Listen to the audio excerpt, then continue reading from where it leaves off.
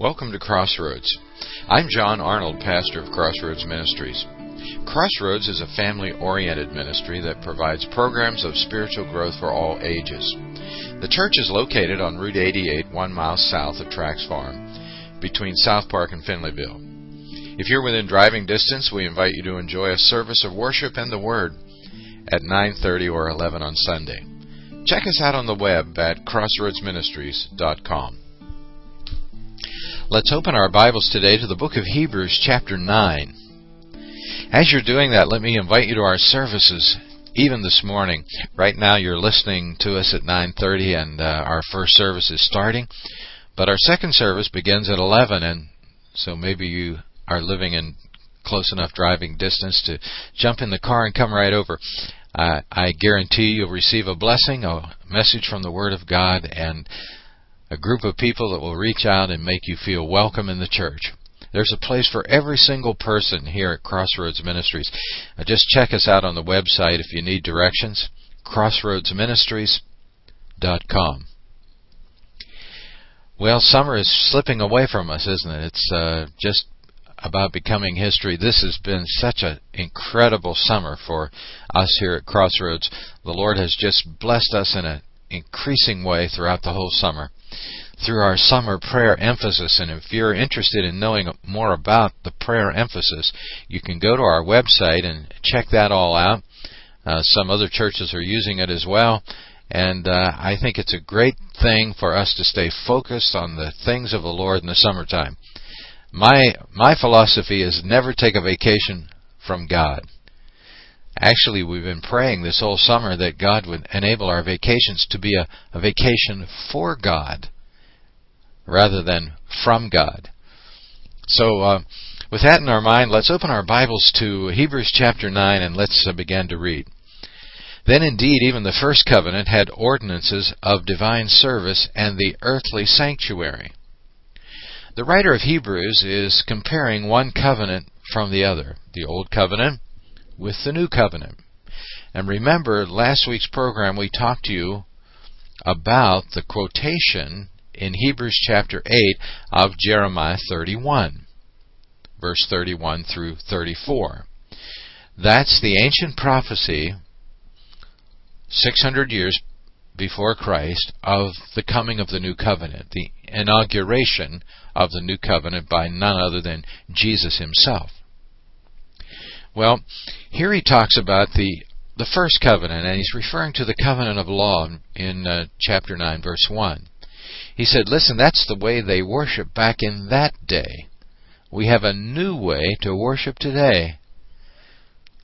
With that in our mind, read verse number 1 again.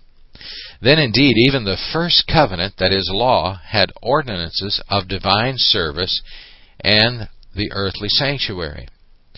For a tabernacle was prepared, the first part, in which was the lampstand, the table, and the showbread, which is called the sanctuary.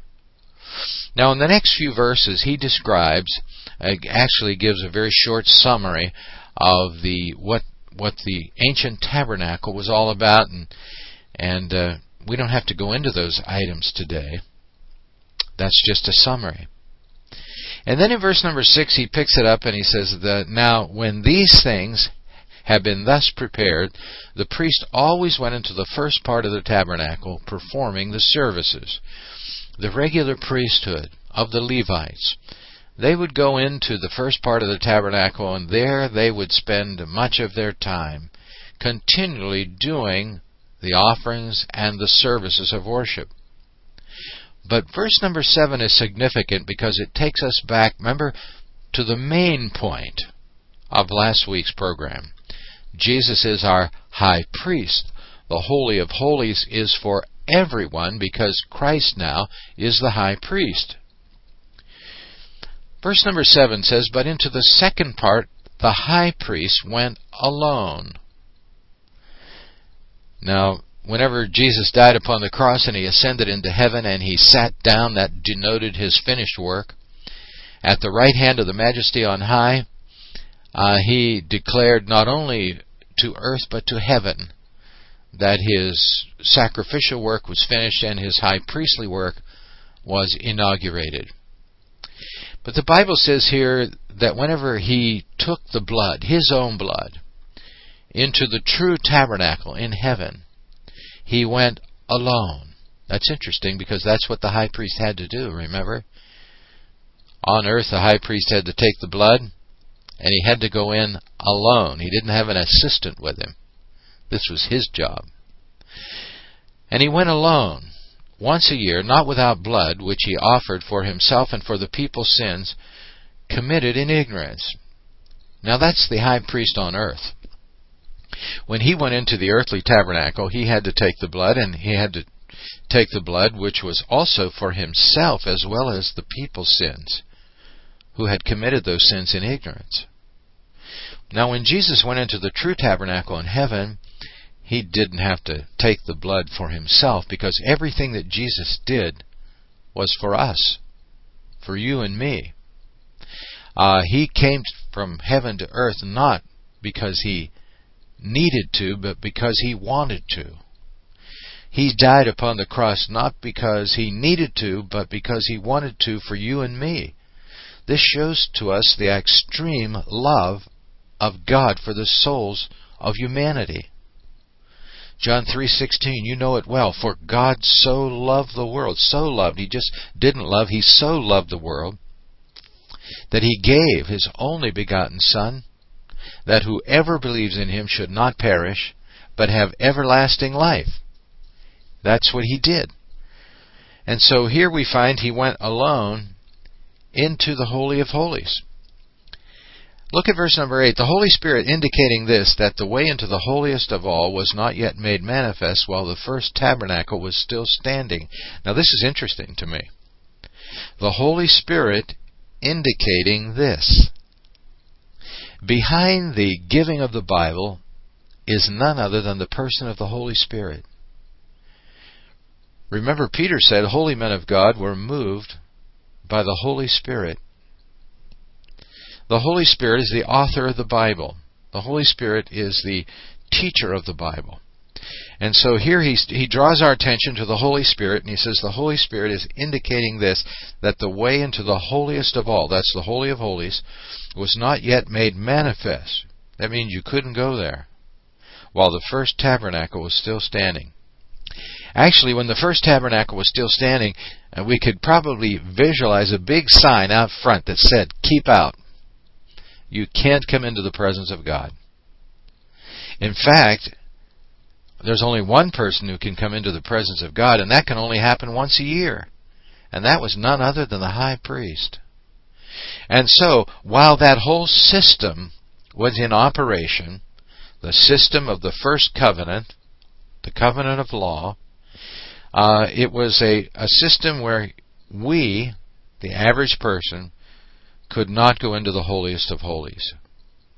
Verse number 9 says it was symbolic for the present time in which both gifts and sacrifices are offered, which can make him who performed the service perfect in regards to the conscience.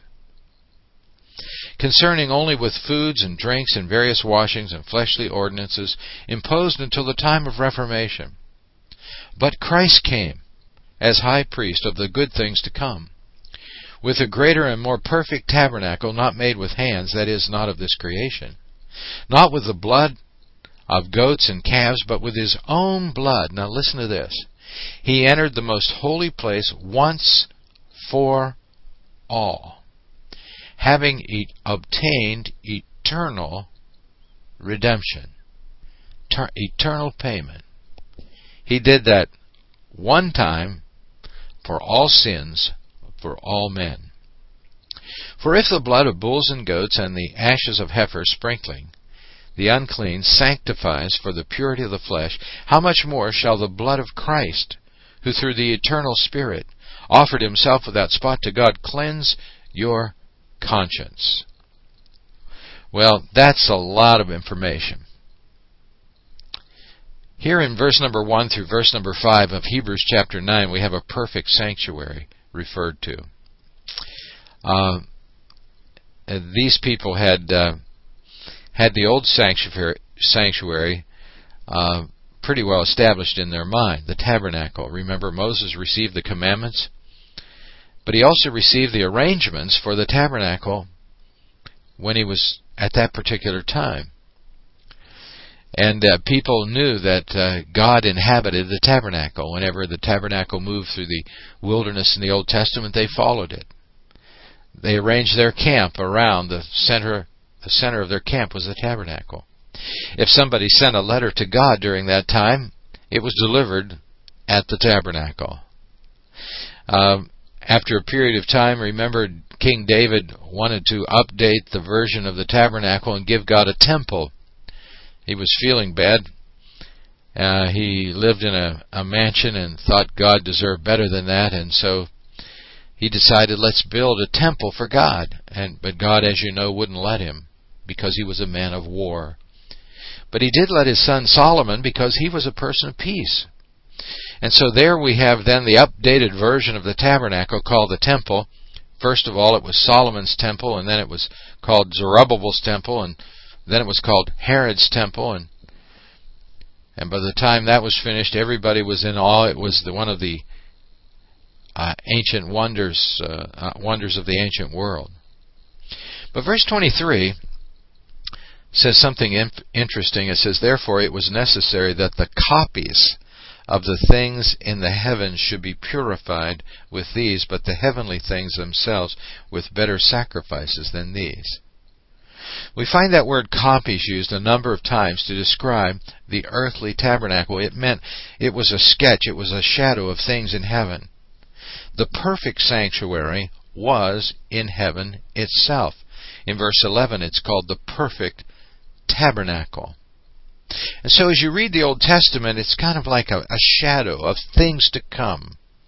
I don't think it could be described in any better way than that. It's a sketch of something beyond.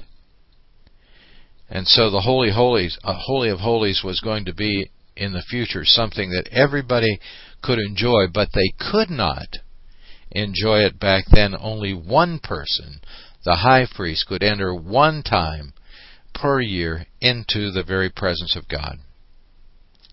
And then he talks about a perfect sacrifice. He compares the old system with the new system. If you go back in your thinking to whenever the Lord was asking His people to bring lambs, remember He always said, listen, I want you to bring a lamb without blemish. And I'm sure they did the best they could.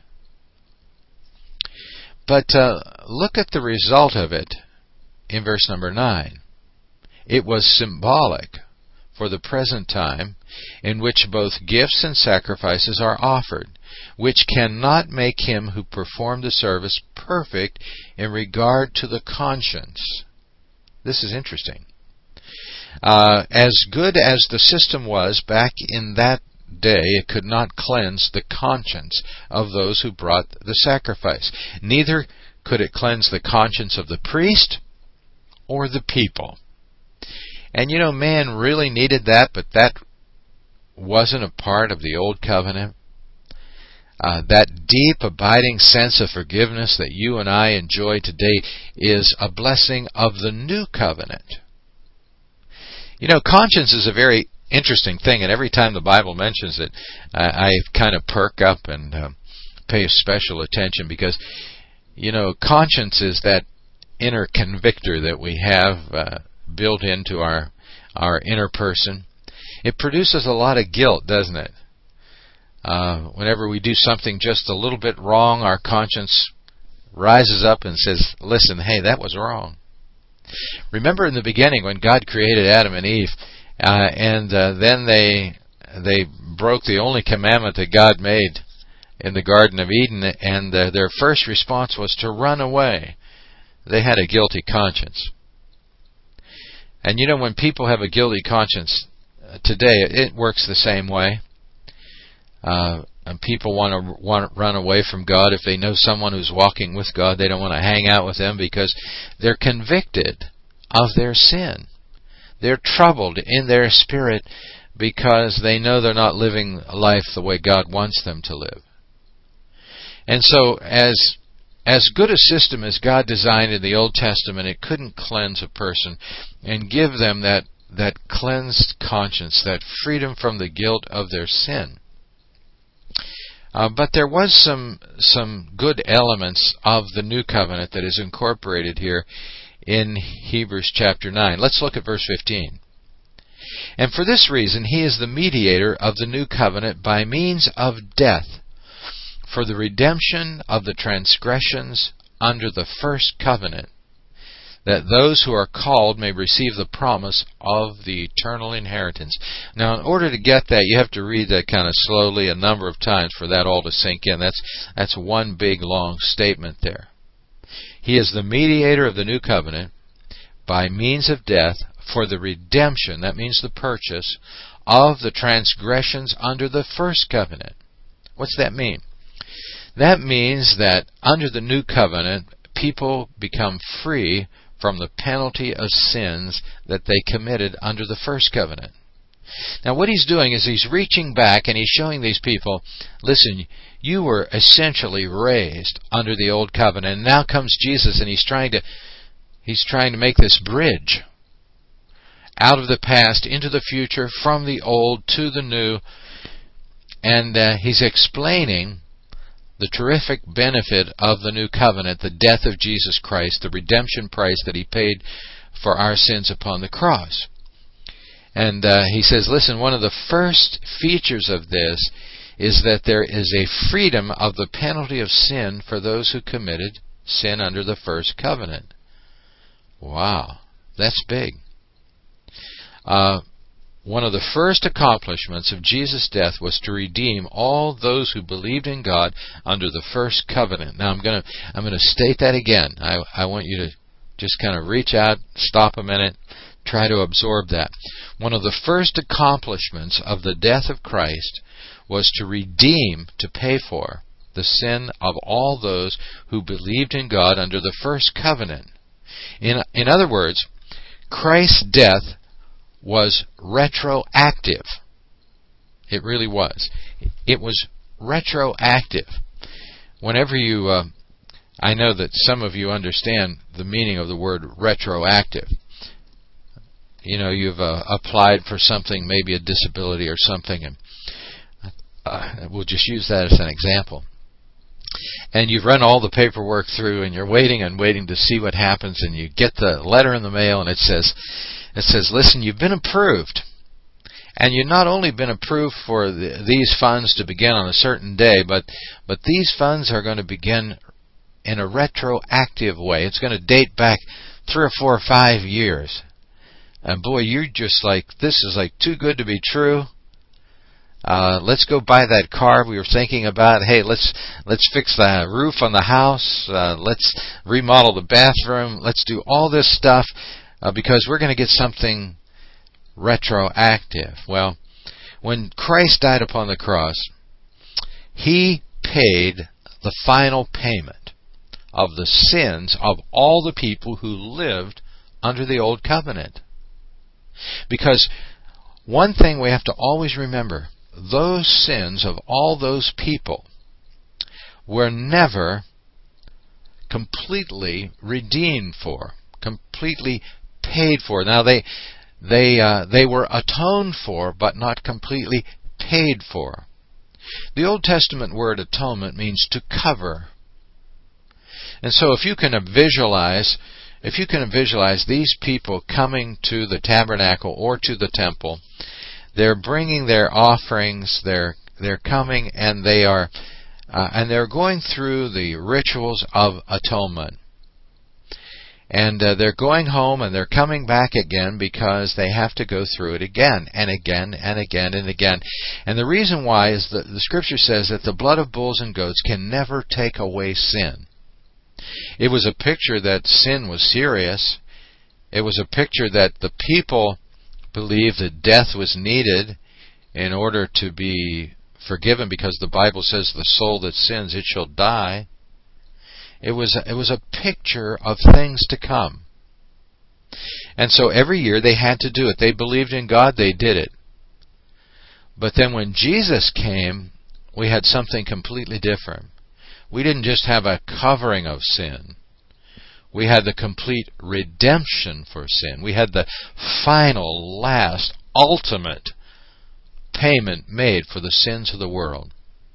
In fact, that's what Jesus meant when he died upon the cross and he made that tremendous declaration, "It is finished." When he made that declaration, "It is finished," that's the Greek word tetelestai. And it means paid in full. No more payments are needed. No more offerings are needed. No more sacrifices are needed. No more blood needs to be shed. My blood was the final blood that was shed for the sins of the world. And so really all of these people that died in faith, remember the principle of faith was in effect from the very beginning, from Abel. All these people that believed in God and went through the ritual of sacrificial offerings depicting the need of a substitute to die for them, were in waiting for the final payment to be made. And when Jesus died upon the cross and he said, "It is finished," the world knew it. And I'm sure that one of the first people secondarily who knew it were those who were in waiting, Abraham and Isaac and Jacob and Abel, and all the righteous of the past who were waiting on the final payment. And so that's what this is talking about right here in Hebrews chapter 9. It's quite fascinating, isn't it? That the first accomplishment of the death of Christ was to redeem, pay for, all those who believed in God under the first covenant. Christ's death was retroactive. On the Day of Atonement, Leviticus 16, that offering also was retroactive. It atoned for the sins of the people for the previous year. When the Old Testament priest sprinkled the blood, the unintentional sins of the people were covered for the previous year. Now, people were redeemed from the penalty of the law. What is the penalty of the law? Well, let's look. Hebrews chapter 9, verse 27. This gives us a snippet right here. Verse 27. "As it is appointed for man once to die, but after that the judgment." That was one of the first verses of Scripture I ever learned to memorize. It's appointed unto man once to die, but after that the judgment. If a person doesn't know Christ, he has to die and then he has to stand at the judgment. That's an ominous thought. It really is. The Bible says in John 5:22, "For the Father judges no one, but has committed all judgment to the Son." Wow. One of these days, if a person is outside of Jesus Christ, has never been forgiven by Christ for their sins, they have to stand at the judgment. And where do we read the prophecy of the coming judgment? Well, we read it in the book of Revelation. Revelation chapter 20, verse number 11. "Then I saw a great white throne, and him who sat on it, from whose face the earth and the heavens fled away. There was found no place for them. And I saw the dead, small and great, stand before God, and the books were opened, and another book was opened, which is the book of life. And the dead were judged according to their works, but the things which were written in the books." That's the final judgment right there, the great white throne judgment. That we call the end of the day for those who choose to pay for their own sins.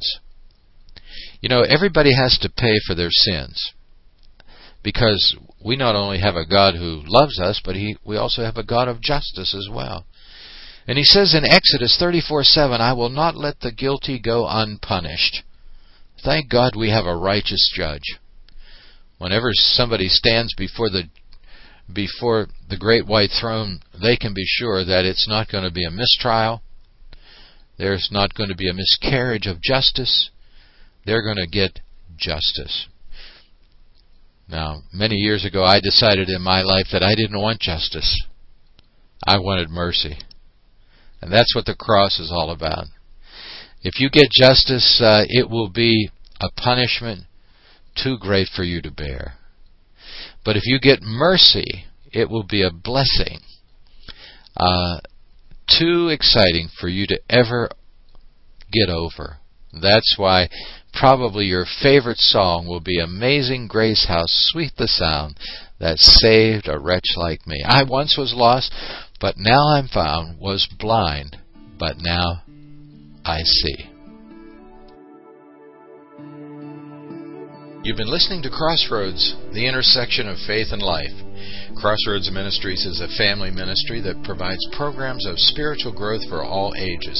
If you're looking for a church with exciting challenges for young people, led by a mature staff of trained workers, and Bible teaching that is life-related, Crossroads may just be what you're seeking. Check us out on the web at crossroadsministries.com. Now, until we come your way next time, may God bless you and yours is our prayer.